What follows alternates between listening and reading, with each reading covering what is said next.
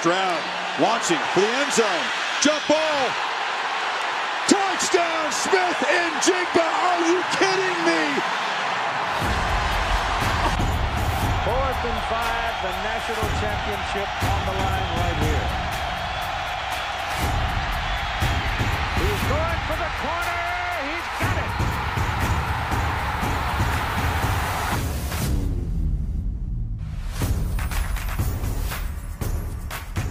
Bring on the college football playoff. In one semifinal, we've got the world-famous Ohio State Buckeyes taking on the defending champion Georgia Bulldogs.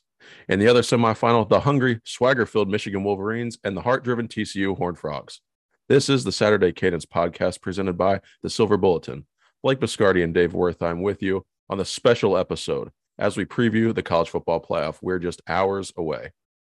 Can Georgia defend its title, or will the Buckeyes thrive in a role the program loves as underdogs? Max Duggan and TCU's resilience earned a spot in the semifinals, but could be running into a freight train of Maize and Blue Wolverines. We're just hours away from this year's college football playoff, one of the final installments of the 4-team format on New Year's Eve. Dave, let's begin the show with your most intriguing storyline of the semifinals. What has your attention the most in these two games?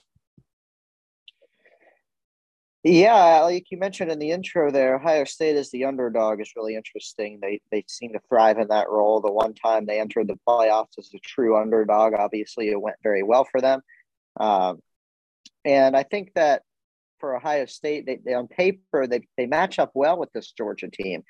Obviously, Georgia is built on their running game. They've been doing it for years. They have those excellent tight ends, but Ohio State's been pretty good this year about stopping the run, except for that Michigan game, of course. And they're usually pretty good at defending tight ends as they have those linebackers and safeties who can cover that. Ohio State has struggled this year at times with their defensive backs covering wide receivers. Georgia doesn't usually use that as much as some of the teams that have given Ohio State trouble this year. And I think that's a matchup where Ohio State could potentially pull one out just because they match up well with them on paper. And on the other side, Michigan and TCU, I think it's going to be interesting to see how J.J. McCarthy deals with this new challenge. He wasn't asked to do a lot against Ohio State, had some wide open receivers downfield for most of the game, made some big plays, but other than that was pretty unspectacular. Obviously, his legs are going to be one of the more intriguing storylines as well. If TCU is able to control the passing game, how will McCarthy adapt and be able to use his legs against a pretty athletic defense? So a couple of storylines on both sides. And then, of course, back to TCU, Max Duggan, Heisman finalist and having just a great season. This will be his last stride. Announced he'll be heading to the NFL after the playoff. And, how will he put a stamp on his TCU tenure? It'll be interesting to see how the Horned Frogs perform in that one. Definitely. And a nugget just to start the show here. Ohio State is 8-2 in their last 10 games as underdogs. But I want to talk about the college football playoff just as a whole for a minute in the format. We'll get to the semifinals in just a second. So what do you see as the benefits of the current 4-team format versus the 12-team format we're going to get here in a couple of years? Well, the argument against the 12-team format is that it'll be watered down a little bit. You'll get some teams in there that probably shouldn't be. But if you look at the NCAA tournament, for example, you get teams in there that probably shouldn't be in there. And all of a sudden they end up in the Elite Eight. And, they obviously make a run and knock off some really good teams in the process. And so for that reason, obviously, there could be some knocks against the upcoming 12-team playoff. It would be nice to see all conferences represented every year, all Power 5 conferences represented every year. Obviously, we don't have that this year with the Pac-12 once again being left out and the ACC this year being left out. So it'll be nice to have all conferences represented, and you'll really get to see it paint a bigger picture of who the best conference is on any given year. But as it stands right now, we've been used to the 14 playoff now for almost a decade, which is pretty crazy to think about that it's been going on that long now. And a couple more years of that left. And this year with 4 really interesting teams, 3 perennial powerhouses, and then, of course, TCU, who's been a great program for the last 20 years or so. This will be a good 4 teams in one of these last, couple of playoffs. No Alabama this year, no Clemson, no Oklahoma, some of the teams we've seen in the past, no Notre Dame. So you'll get a little bit of new blood in there. Michigan's second appearance. Georgia's obviously been in recent years. Ohio State's back again, and TCU for the first time. So a lot of interesting talking points here for sure. Definitely. And Out of the one semifinal, the Fiesta Bowl will produce a new team in the national championship for the first time in this 14 format, either Michigan or TCU. And like you said, when the expanded playoff kind of gets watered down, you kind of think about those top four teams just maybe running the show, and we end up with what we would end up with where we had the 14 format. So let's say you have the current top four teams this year, Georgia, Michigan, TCU, and Ohio State, maybe under a 12-team format, it ends up as that. But what's interesting with the format is those top four seeds being reserved for the highest ranked conference champions. So if we take the 12-team format with this year's rankings, the 3 seed would be Clemson and the 4 seed would be Utah instead of TCU and Ohio State. So then Ohio State's now sitting as a 6 seed, and then they quote unquote have to Cinderella their way to the top instead of just having one of those first round buys there. So that could cause some good teams like Notre Dame, for an example, don't play in a conference. The highest seed they could ever be is the 5th seed. So they could be 12-0 and the number 5 seed. So just really interesting. I think it'll cause a little bit of parity having that happen. I mean, sometimes you'll have a 2 or 3 loss team ranked in the top 4, and you'll have that argument of, well, they shouldn't be there. But that's just how the format works. And it'll be interesting to see those teams be ranked in a lower seed, host a quarterfinal, and then have to work their way ahead. And then you get a lower seed into the national championship game, perhaps. But as we look back on the 14 format, has the committee gotten it right each year in your estimation? And then same with this year, we talked about before that they did, but has the 14 format worked out overall? I think you can nitpick it. And obviously there's going to be some teams like that Michigan State team, for example, they got blown out. Washington's been blown out. Even Ohio State in 2016 has been blown out. So there are definitely some things you could second guess, but for the most part, I think they got it right. You know, you look at the first one, that slide Ohio State up to 4 and they go on to win the national championship. Clearly that's the right choice. And you've seen some of those down the line where I think they have gotten it right for the most part. It's never going to be perfect. You're going to have some fan bases that are angry, and that'll be the case even with a 12-team playoff. You know, team number 13, you know, isn't probably going to be very happy that they're number 13. But for the most part, I do think they've gotten it right. Certainly some things I would have fixed in the past, but for the most part, you know, it just is what it is. And I haven't really seen too many picks where I would have been like, okay, I would have picked a different team for this reason. Yeah, I agree. Then you have that other case where they slide in Alabama not winning their own division, and they win the national championship as well. So there's arguments for those 4th teams getting in there and whether or not they deserved it, but it's been justified twice with Ohio State and Alabama questionably getting in at 4, and then they win the national championship. But let's get to the Fiesta Bowl now. Michigan's got some unfinished business here. No Blake Corum. Do you think his absence is going to cause an impact on Michigan's offense and in the Fiesta Bowl against TCU? Well, it didn't seem to matter against Ohio State, right? I think he had a carry or 2. He wasn't really on the field very often. And it was the Donovan Edwards show, even with a busted hand, and he ran all over Ohio State there in the second half. I think Michigan's had plenty of time to prepare. They knew this was coming. They knew it was coming before Ohio State. And for that reason, I don't really see any significant problems. Obviously, you never want to lose one of your best players, but like I said, they've had plenty of time to prepare, and the sample size suggests that it hasn't really impacted them yet. So we'll see if that holds true. Looked pretty good in the Big Ten championship game as well after a somewhat slow first half. And so, you know, I'm pretty confident in Michigan in this game. I think they're a more talented, complete team than TCU, and that's not to take anything away from TCU. I just think Michigan's really good. And, you know, missing Blake Corum definitely hurts, but Donovan Edwards, former 5-star guy, very talented. He's had a good year, big plays all year long, and I expect that to continue. Donovan Edwards' game is different than Blake Corum's. Obviously, Corum's the catalyst to that offense performing well. But you said Donovan Edwards is a capable back, and he also poses a threat out of the backfield, catching the ball as a receiver, which Blake Corum does not. He's certainly capable of it, but that's not how they use the 2 backs. So there's more versatility when you have Donovan Edwards on the field.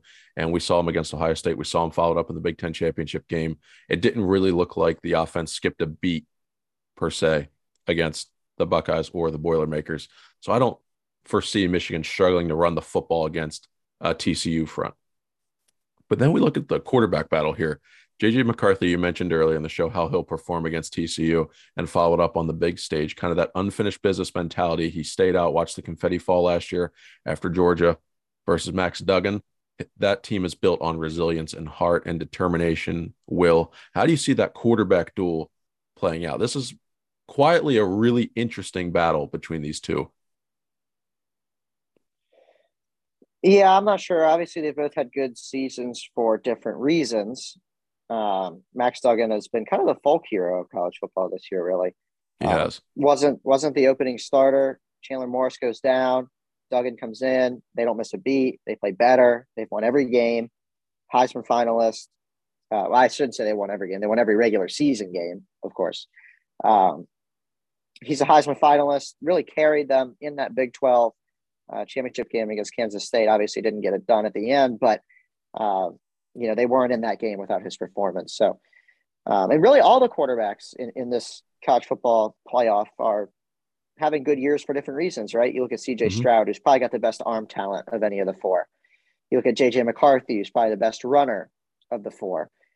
Stetson Bennett's been there a long time. He's a winner. He's done it in the past. Another Heisman finalist, great talent around him, and a guy who's really perfect for that Georgia system. And then JJ McCarthy, like we mentioned, great runner, young guy, plays with a chip on his shoulder, fiery competitor. So all these quarterbacks, in this college football playoff semifinal, three of them Heisman finalists, and then McCarthy, really good for different reasons. And that whole thing, that whole storyline, even not just the two, but the four, is going to be interesting to follow. Absolutely. And Max Duggan is obviously one of the big playmakers and impact players for the TCU offense. But TCU's offense has really been driven and propelled by the big play ability. And now Michigan doesn't give up a ton of big plays. Do you foresee that being a factor in the Fiesta Bowl if TCU is able to hit some big shots, if they keep the game more competitive, if they can win? I mean, certainly TCU, a worthy opponent, but that big play ability is going to predicate a lot of the Horned Frogs' success in Arizona. Yeah, of course. I mean, look at what happened in Ohio State and Michigan, right? Michigan had 4 or 5 big plays the whole game, and that was the reason why they won. It was pretty evenly matched outside of that, and Ohio State failed to capitalize on some plays that could have been big plays for them. I remember a long 4th down pass they didn't convert, a couple other plays throughout the game that could have gone Ohio State's way and would have really changed the game. But yeah, big plays absolutely matter. And usually it seems like the team that limits those big plays is the team that wins the game. They got to win the turnover battle. The big plays, like we've said, just the more consistent team usually finds a way to win. So, yeah, I absolutely think that's a huge deal. And if TCU can get a couple lightning strikes and some quick scores, I think it'll definitely change the tides a little bit and give them a real shot. For sure. Like you said, Michigan hit 5 plays for over 340 yards against Ohio State. And all it takes is one. So it's just one play that whole drive or one play in a quarter, and boom, you get 6 points on the board there. So if TCU is able to hit those big plays, that's going to pose a lot of issues. It's going to change the game a little bit. That's not how Michigan likes to play. They don't want to make it a shootout. Their brand of football is that power run style. They just force it down your throat. They're efficient in the passing game, calculated with the quarterback run, balanced in their approach. So I think TCU needs to find a way to hit the big plays or get loose for chunk yard plays to loosen up the Michigan defense and kind of play the game on their terms instead of Jim Harbaugh and Michigan's. But what are the impact players, or who are the impact players rather, in the Fiesta Bowl in your estimation? Well, I think it's that whole TCU receiving core, really, first of all. They've had a good year. Obviously, big plays have been good for them this year. They've won a lot of 50-50 balls. They got big receivers, strong receivers.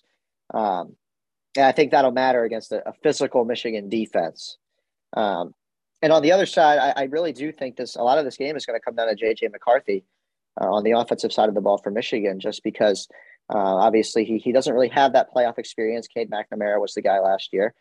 And he's won some big games for them this year. But at the same time, this is a different TCU team. They don't play the same style that Michigan has faced all year long. And Michigan didn't really have a tough out-of-conference schedule. McCarthy didn't even play or start that first game of the year because McNamara did, as Jim Harbaugh was still trying to work out that quarterback competition. So I think he's a big factor. That whole Michigan offense against the TCU defense will be interesting because I really do think it's kind of a conflict of styles on both sides. These two teams don't really play the same way.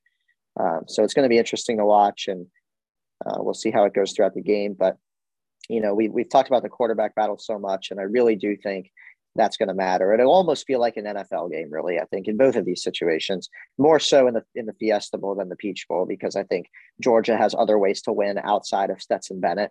But I think in the Fiesta Bowl, I think it'll really matter. The quarterback play will really matter, and whoever plays a better, clean game, doesn't turn the ball over, will probably end up being the winner. Quarterbacks need to be game managers, like you're saying.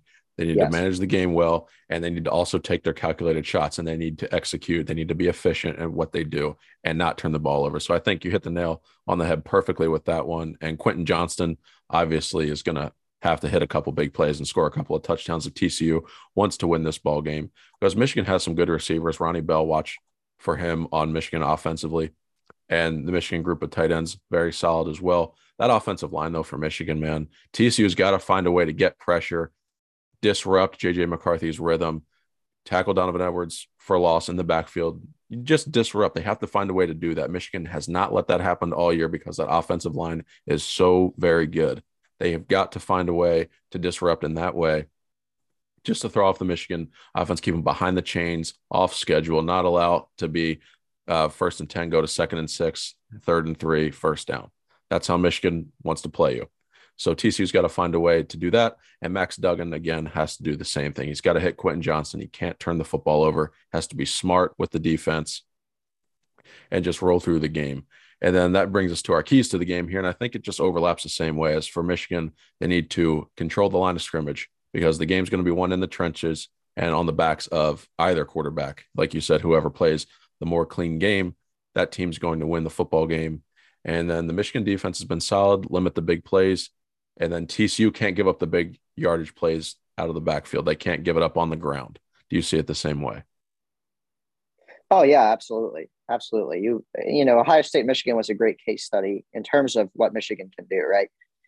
If you limit the big plays, they're not going to – it would be very hard for them to win. You know, they're a team that likes to go up and down the field pretty methodically most of the time, run the ball, and like you said, be more physical in the trenches. And if you can hang around, you have a chance to beat them. You just can't allow the big plays, as we saw with Ohio State. And then on the other side with TCU, it's kind of a similar thing, but I feel like TCU is a little bit more vulnerable defensively. We saw Deuce Vaughn obviously run all over them a couple of times for Kansas State, and TCU just seems to be a little less consistent defensively. And I think, like you said, their defensive line is going to have to play their best game of the year against the very talented Michigan offensive line, and really take it to him in the trenches, like you said. Get Donovan Edwards down. Don't allow the big play. Keep J.J. McCarthy in the pocket as much as possible, and make him beat you with his arm. TCU has to tackle. That's the big thing. We saw Ohio State, Michigan matched up well on the field and everything. Ohio State didn't tackle on certain plays, and that's where the big yardage came. So if TCU can tackle and play clean, they can give up those routes where it's those comeback routes, like where Ohio State gave up the first touchdown. You just catch it 8 yards. You got to make that tackle right there, or else he's running free. Same thing, Donovan Edwards. He can't get to the second level. Then you have 2 or 3 missed tackles in that process. That can't happen. So they have to have a very clean, fundamentally sound tackling game defensively and make Michigan earn every yard instead of shaking and baking or breaking all the tackles, just hitting those big plays when they shouldn't have gone for big plays. Like if you get out schemed on a play and they give up a touchdown, that's one thing. But when you're the root cause as the defender and you miss a tackle, you miss an assignment, you're not in your right gap, you're not in your right coverage, that's where that hurts you. And that's what TCU has to avoid in order to beat this really good Michigan team.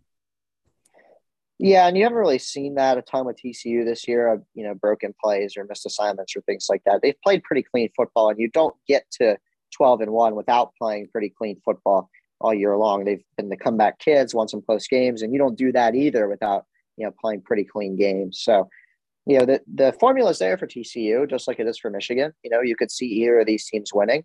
But I think TCU has more to prove than Michigan does. And I would certainly say that they're the underdog at this point. Yes, and we'll get to that pick in a minute. The spread currently stands at 7.5. But Dave, let's get into the Peach Bowl here. Ohio State versus Georgia. Both teams on different paths of how they got to the playoff. This was a matchup we kind of wanted to see last year. Georgia's great defense and Ohio State's elite offense. Same storyline again this year. Ohio State, great offense. Georgia, great on defense. And then both teams improved their offense, Georgia and Ohio State's defense this year. So if we're looking at last year versus this year, I'd rather have the matchup with this year's teams. But who do you feel has the most pressure on them in this matchup, Ohio State or Georgia? Well, I think Ohio State needs to at least play a competitive football game. They cannot get blown out. What happened against Michigan just can't happen again. You cannot get blown out in this game. I don't think a lot of people are expecting Ohio State to win, right?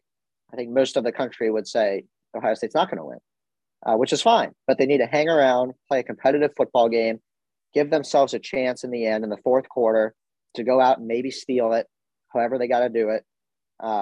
And I think a lot of pressures on Ohio State. I think Georgia, obviously, they win the championship last year.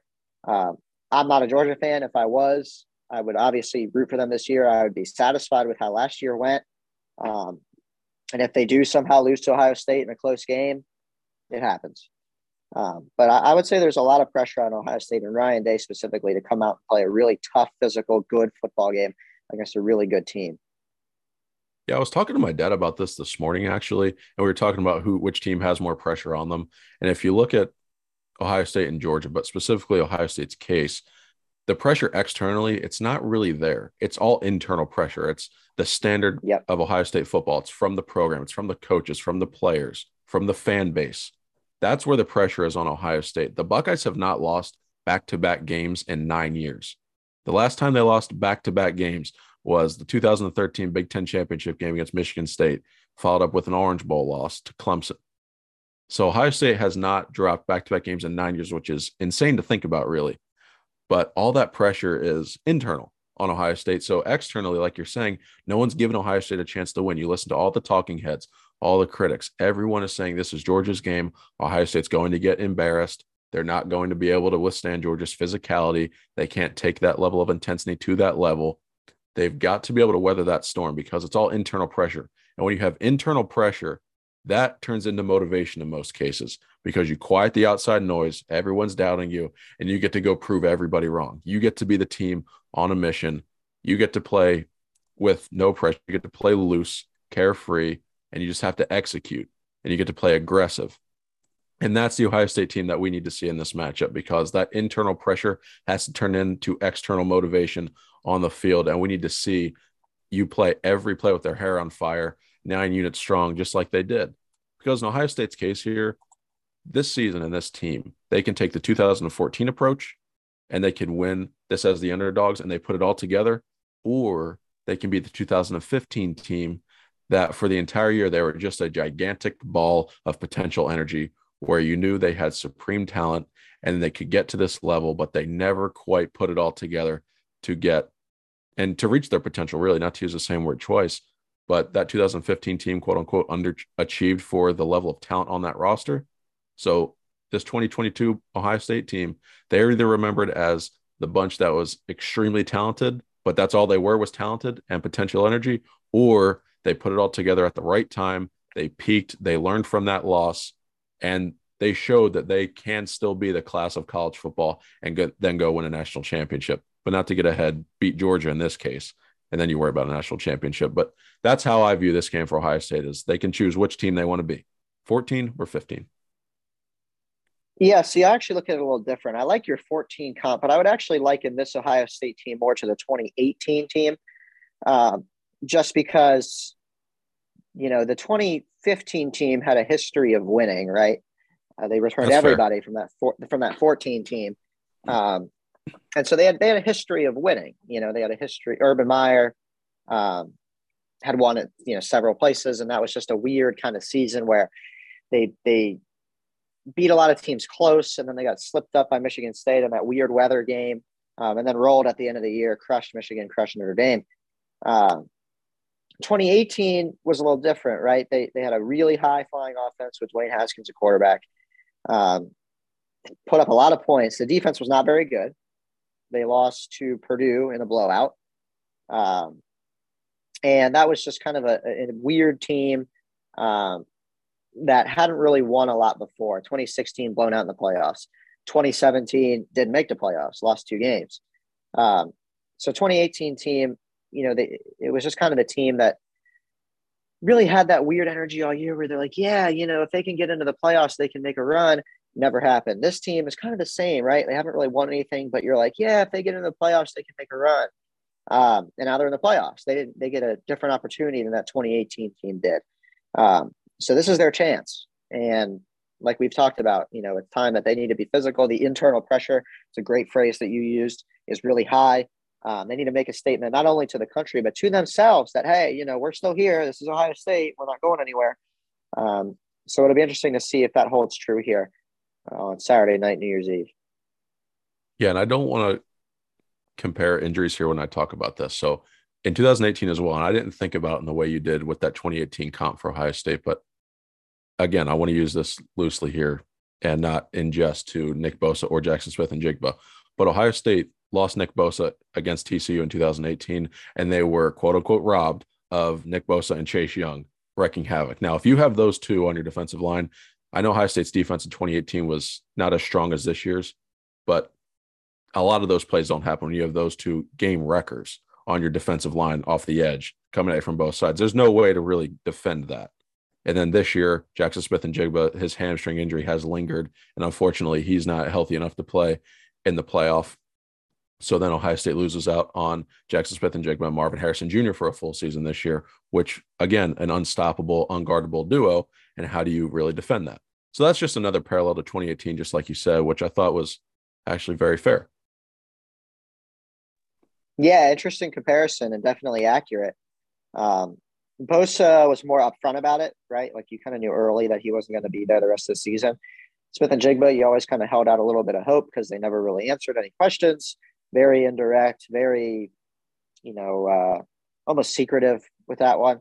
And now obviously he's not playing. So very similar comparison and something I didn't even really think about. But yeah, I mean, it strengthens my case even more that this team is very similar to that 2018 Ohio State team. And that team didn't get it done. And we'll see if this one does. Right, we will. And in this game, CJ Stroud's legacy and how he's remembered is going to be on the line. And really Ryan Day's identity at the same time also on the line. Like both of those two things are at stake here. So when you look at Stroud's legacy and the opportunity that him and Ryan Day have in front of them right now in this playoff game, how can they be remembered in this playoff game with a win? Well, CJ hasn't really won anything. I mean, nothing else, no Big Ten championships, no wins against Michigan, no real marquee out of conference wins. I guess he got the Rose Bowl last year, but that was a game in which some of Ohio State's best players didn't really play, and it was almost like a scrimmage of sorts, really. And then the Notre Dame game this year, which matters. CJ didn't play great. They lost JSN early. So he really hasn't won that many big games. And I don't think it's his fault per se, right? Last year against Oregon, he threw for 500 yards. They lose that game because their defense stinks. Same thing against Michigan later in the year. The defense couldn't stop a nosebleed. And CJ played pretty well in that game. And same for this year, really. It would be hard pressed to say he was the reason why they lost to Michigan this year. And now that's not to say, he couldn't have done some things better. Of course, I remember the end of that Oregon game. There were some throws that if he makes, they probably end up winning that game, which could have totally, changed the season and gotten them into the playoffs. Even with that loss to Michigan there at the end, they could have potentially snuck in maybe over UC or something like that. So this is a big game for CJ's legacy. He needs to go out a winner if he wants any, recourse for the transgressions of the past. He needs to win this one and then potentially win the next one. And if he can do that, everything's forgiven, right? If you win a national championship, I don't care what you did in the past. And I think most Ohio State fans feel the same way, especially if it ends with a victory over Michigan in the national championship game. So really big stretch for CJ and Ryan Day here to reestablish Ohio State is that, hey, we're here. We're not going away. This is Ohio State. We're right there with everybody else. Yeah, that's just what I was going to say with what's ahead for CJ Stroud and Ryan Day here. I know CJ Stroud has yet to beat Michigan, and there's no way CJ Stroud can win the Big Ten unless he comes back for next year, which is just simply out of the question. But if he can beat Georgia, that's the class of the SEC. You then beat the defending champions, and then most likely you would beat Michigan in the national championship if Ohio State, assuming they go on and win the national championship. And just like you said, CJ Stroud gets the ring, and then he beats Michigan and gets the gold pants in the national championship game. So like you said, it gets forgiven. But CJ Stroud has to show that in this matchup, he's willing to do more than what we've seen him do in the other big games. Now, in the Oregon loss, I'll put that in a special class because that was only his, second or third start. So his youth was showing in that matchup for sure.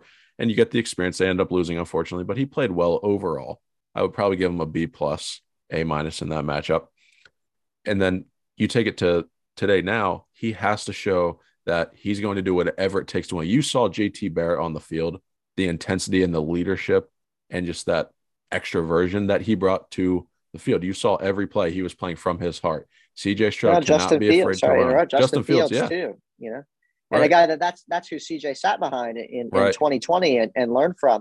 Justin Fields out there playing with broken ribs, running the ball, doing whatever it takes. He's dropping 60-yard passes in the bucket to Chris Olave in that semifinal. Mm-hmm. And it's just, a whole different story with CJ, really. Yeah, that's extremely fair to say it that way with Justin Fields' comp, that he sat behind him and he watched all that happen. He watched him limp off the field against Clemson and throw those touchdown passes after he took a major shot to the ribs. So, yeah, CJ has to show that next level of how he can take it and win the game with his willpower and his heart and his determination there. And it's not going to be an easy task against that Georgia defensive front. And Jalen Carter, Ryan Day, I'm sure, is going to have to move the pocket and do various other things in that likings. But if we kind of flip-flop this now, talk about Georgia's offense against Ohio State's defense. We touched on it earlier with their shortcomings against Michigan and how they cannot let that happen again. But on Georgia's offense, what's their biggest threat to Ohio State's defense per se? Yeah, I think the tight end battle is certainly going to be one to watch there. Georgia tight ends, Darnell Washington, Brock Bowers, against those Ohio State linebackers, Steele Chambers, Tommy Eichenberg, and the stable of safeties that Ohio State has. That's going to be the battle, right? Georgia's got two really different tight ends, Bowers, kind of smaller, and then Washington, a huge matchup literally on the outside. And those Ohio State linebackers are going to have to play a very physical football game, not only against those tight ends, but stopping the run as well. Ohio State's defensive line has been more of a rushing the passer defensive line historically. They've done that a lot this year. Zach Harrison, JT Tuimoloau, and then the defensive tackles, Mike Hall, Tylik Williams, and the rest of the gang getting involved at times as well. But these linebackers are going to need to play well, and Eichenberg especially has done that all year long. Chambers is coming into his own, and will be back next year. But, he's admitted he's raw at the position. That's why he'll be back next year. So, that'll be a really interesting storyline to watch, is those tight ends who are Georgia's best weapons, without a doubt, against Ohio State's stable of linebackers and safeties. Yeah, for Ohio State on the defensive line, Larry Johnson has to tighten up his rotations. I know we've seen a lot of guys get time this year, but he's got to pick that group of guys and just roll with them. And LJ knows what he's doing. He's one of the best, probably the best defensive line coach to ever do it. And I hope we see that translated in this matchup with who he picks to start and how those guys perform and the rotations, and they keep those guys in rhythm and not able to get out of it, because Georgia's offense is elite. And an area that gets overvalued when we talk about those tight ends in the receiving game and Brock Bowers, Darnell Washington, is those two guys are exceptional in the running game as blockers as well. So Darnell Washington is probably the key to the entire offense at Georgia there. And they'll move Brock Bowers around, give him all different looks, maybe put him in the slot, take him underneath the formation on an end around, all different ways that you'll see with the wrinkles on Georgia's offense. So Jim Knowles will have wrinkles and everything ready for that. But it's a lot different for Ohio State seeing this group of receivers and tight ends for Georgia, because they're unlike anything the Buckeyes have faced in the Big Ten. But Ohio State's defense, though, and this is a little silver lining for the Buckeye fans listening, is Ohio State's been very, very good. They're second in the country against running backs and tight ends in the passing game. Now, their weakness is against the wide receivers, as we saw, because the cornerbacks are the weaker link of the defense there. So this plays into the strength of the Ohio State defense for sure, which is going to be really fun to watch that chess match. Now, there's no way to take those guys away, and I'm not saying that Ohio State's going to shut down Brock Bowers and Darnell Washington in the Georgia running game for 60 minutes. I don't think that's possible, but there's certainly ways to limit that. And that's going to start with tackling and understanding assignments, having new looks and different attacks that you can throw against Georgia. Yeah, it's going to be interesting to see how Knowles kind of responds from his defense getting a little shredded there against Michigan. The big play, he's talked about it all year. He has said, we will give up big plays. We can't give touchdowns out off of them. Right. And that didn't happen against Michigan. They all went for touchdowns. So he's aware of the problem, but now it's time to really buckle down and try and adjust and fix that problem. For sure. And Jalen Carter on Georgia's defensive line, he's a game wrecker. And Ohio State's definitely going to have to do something to account for him. Ohio State has probably the better offensive line of the two teams in this matchup, but Georgia has the best individual player on defense in Jalen Carter. So how would you approach scheming him and defending Carter in the middle there? Do you shift the pocket? Well, you just got to make the other guys beat you, and whatever that takes is what you got to do. Whether that is shifting the pocket, whether it's some traditional double teams, maybe an extra tight end or running back who's able to shift over and help with that. However they got to do it, they got to do it. They got to make the other guys beat them. Really similar to what TCU has to do. Make JJ McCarthy beat you. Ohio State's got to make those other guys beat you. Right. And Georgia hasn't really shown a ton of depth at their defensive line. Obviously, they lost Nolan Smith earlier this year for the season, so he won't be playing in this game. And very talented, stable of defensive linemen. They have 5 stars beyond 5 stars beyond 5 stars up and down the roster. But you got to make someone other than Jalen Carter beat you. For sure. And I mean, there's also the strategy of running right at him and wearing him down. So, yeah, you know what? Maybe those runs go for 1, 2, 3, 4 yards in the first half, and then they end up popping for 6, 7, 8 yards, maybe a first down in the second half, and you play that game into the fourth quarter, the long game, which that patience is hard, and especially against a team as talented and as proven as Georgia, that's might not be the right approach, but there's different ways that you can do it, and I'm curious to see how Ryan Day and company draw it up there and how CJ Stroud chooses to do it, and also the mix of running backs for Ohio State. Dallin Hayden came on pretty strong at the end of the year. Then he didn't get a lot of time or touches against Michigan, and most likely when you see that, it's because of pass protection concerns. Ryan Day openly stated in a press conference a couple of weeks ago, Dallin Hayden will be a part of the game plan. We will see him get touches. So I'm curious to see how Ohio State brings it all together offensively against Georgia. Yeah, I mean, for Ryan Day, this is now or never. There's nothing else to hide, and you got to leave it all on the field here. Whatever you got down deep in that playbook, it's time to use it. So it'll be interesting, like you said, with the various mix of running backs, whether they use Mayan Williams, Chip Trayanum ran really well against Michigan, and then, of course, Dallin Hayden. So it'll be interesting to see how Ohio State comes out and approaches that room without Travion Henderson playing in this game. Oh, for sure. And then Ohio State, with whoever's playing, when they get to the red zone, they've got to execute. That was the biggest thing against Michigan. I know as a whole game, execution was lackluster, but especially offensively in the first half, the Buckeyes missed numerous opportunities to take a 2 and 3 score lead, and the outcome would have been different in the game, I believe. So Ohio State has got to execute against a team like Georgia because you're not going to get many chances. Now, I think Ohio State's going to score. I don't see them having trouble. It's just, is it going to be 6 or is it going to be 3? That's going to be the difference in that matchup, is when Ohio State gets a drive and puts it together and goes down the field, or they hit a big play. They just have to execute those called shots. And once they get in between the 20s there, they've got to convert for touchdowns. I cannot stress that enough. That'll be the biggest key to this matchup for the Buckeyes, is converting. Yeah, anytime you're an underdog, you just need to kind of make the plays you're supposed to make to keep you in the game, and then steal 1 or 2, whether that's a turnover or a big play on offense. You just got to steal 1 or 2. If you're already in the game and you can get 1 or 2 steals, you got a good chance. Yeah. Do you think it's fair for Ohio State to want to try to turn this game into a shootout and then turn it into CJ Stroud against Stetson Bennett and play the game that way? Because in that case, maybe Ohio State feels they have the advantage with the quarterback talent. I know Bennett's won the big games and he has the advantage in that case, but raw talent and weapons, I'll take CJ Stroud and Marvin Harrison Jr. over Stetson Bennett and wide receiver, and then Darnell Washington and Brock Bowers. Could the staff feel that way? Well, I know that Georgia obviously gave up 1 million passing yards to LSU, and they've actually done that a few times this year. But I still wouldn't say they're, particularly vulnerable, right? This is still a very stout defense, and I just don't see a shootout really being feasible in this game. I could see both teams maybe getting in the low 30s, but, I hardly classify that as a shootout, really. So I think the most part, this is going to be, a pretty possession by possession kind of game. Whether that, obviously that means a team could score quickly. But I don't think that teams will score quickly consistently. I think there's going to be a lot of method to the madness here. Georgia likes to play possession football.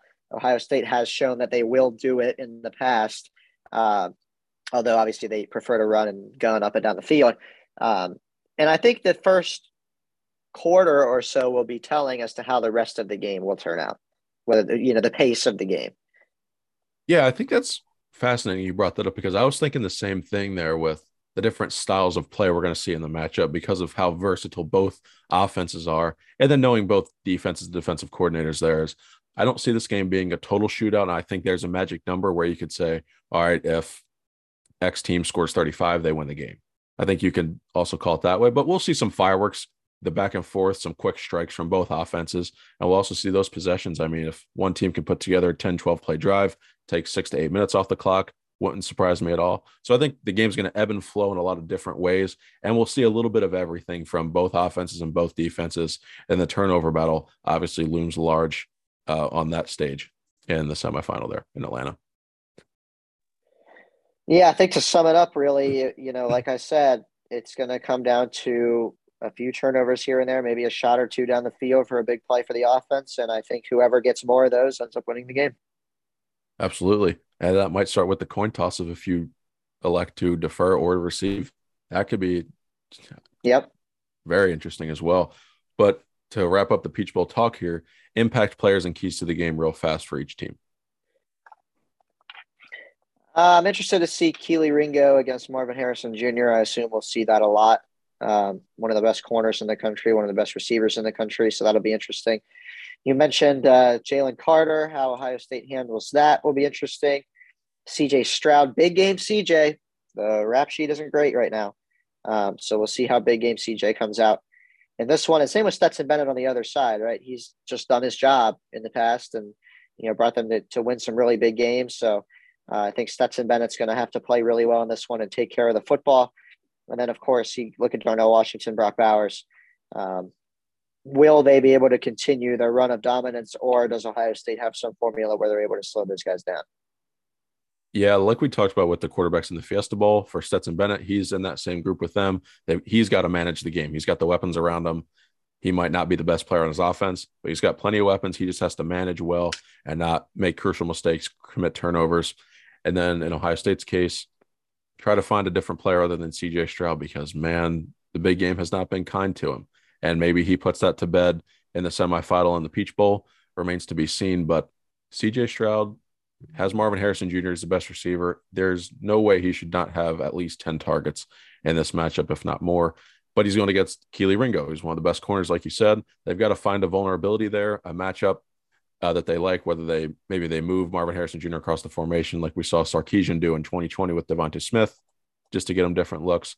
But I think one of Emeka Egbuka, Julian Fleming, and Cade Stover, again, like we talked about before the Michigan game, one of those two has to make plays and make big plays consistently in this matchup. Stover was the man against Michigan. He didn't execute. He didn't follow through on those plays, and then the outcome was what it was. So that cannot happen again for the Buckeyes. They need a solid number two, because Georgia's going to have two very reliable options at minimum offensively. The Buckeyes need to have the same there. Yeah, for sure. I think that's a great point. It's been commented on the broadcast that before, I remember Joel Klatt mentioning Marvin Harrison's been the only one getting open, in those man one-on-one situations. So Egbuka, Julian Fleming, Stover, whoever else, Xavier Johnson might come into the game. They're going to have to make a play or two and help out Marvin Harrison and CJ Stroud. Definitely. And Dave, let's get to the picks here for the college football playoff semifinals. New Year's Eve, 4:00, we have the Fiesta Bowl, TCU and Michigan. Jim Harbaugh and the Wolverines favored by 7.5, looking to play for their first national championship in really the modern era of college football. Do the Wolverines get it done? It's a good draw for Michigan. It's a really good draw for Michigan. I think they end up winning this game, maybe 2 touchdowns. I'll take the Wolverines and the points. I agree. I think Michigan's going to get their wish, get to the national championship, and then we'll really see what Jim Harbaugh and company are made out of. They're going to win this game on the back of J.J. McCarthy. I think he's going to have a coming out party here. in this matchup. He's played well throughout the year. He's had some accuracy issues. Again, he put that to bed against Ohio State. Donovan Edwards, big game.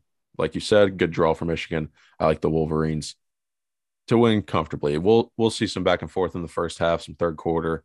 It'll look like Alabama-Cincinnati last year in terms of game flow, not talent matchup. But we'll go to Atlanta now, the nightcap. This is going to ring in the new year in a very good way for one fan base, and I wish it wasn't New Year's Eve way for the other fan base. Bulldogs currently favored at 6.5 over the Buckeyes. Who do you like here? Interesting line. It's interesting that this line is smaller than the Michigan TCU line, and I think there's a reason for that. I'm picking Ohio State to cover. I think Georgia ends up winning the game, but I really think we could see a buzzer beater field goal at the horn here for Jack Podlesny to win this game. It's definitely possible for Georgia that this game ends up tight like that. I think Ohio State gives it a good shot, but Georgia pulls it out in the end. I've seen the reports out there. I've seen all the talking heads about Ohio State's going to get blown out or Ohio State's going to win. There's not really in between there. If it's tight, favors the Buckeyes. If the game flows how they usually do, then advantage Georgia because they'll just roll with that typical Ohio State versus the SEC in the postseason. But yeah, 6.5. I've seen out there the line might get down to 5.5 as we get close to kickoff. I'm taking the Buckeyes as well, but I'm going to be different. I'm going to say the Buckeyes outright win the Peach Bowl and get to the national championship. Wow. Well, that's bold. It's one of the bolder ones we've had here on this season of Saturday Cadence. But, it'll certainly be an intriguing storyline if your predictions hold true and it's Ohio State, Michigan in the final. So certainly two really interesting games here to ring in the new year, like you said. Yeah, I don't want to project to that, like you said, but that's how the picks fall there in that case. And I'm not making my selection because of that. I just feel that this has to be the game where Ohio State has to win just for the program. It's a program-defining game for the Buckeyes. Ryan Day, the whole entire team's been disrespected. The program's historically really good in this scenario. Georgia's a different beast than the program's ever had to play in this matchup. So it's not this foregone conclusion the Buckeyes are going to win. I just have that feeling that this is the time for Ohio State to come and show out in the Peach Bowl here and get a win over a very, very good Georgia team with Kirby Smart at the helm.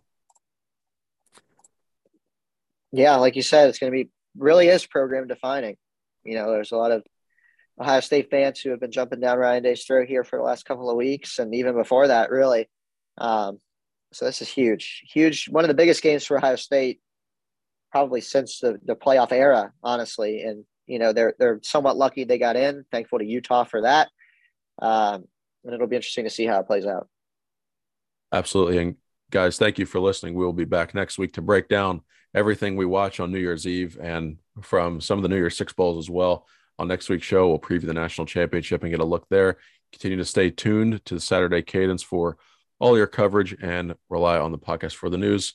Thank you for listening and enjoy the college football playoff. Happy holidays again and Happy New Year.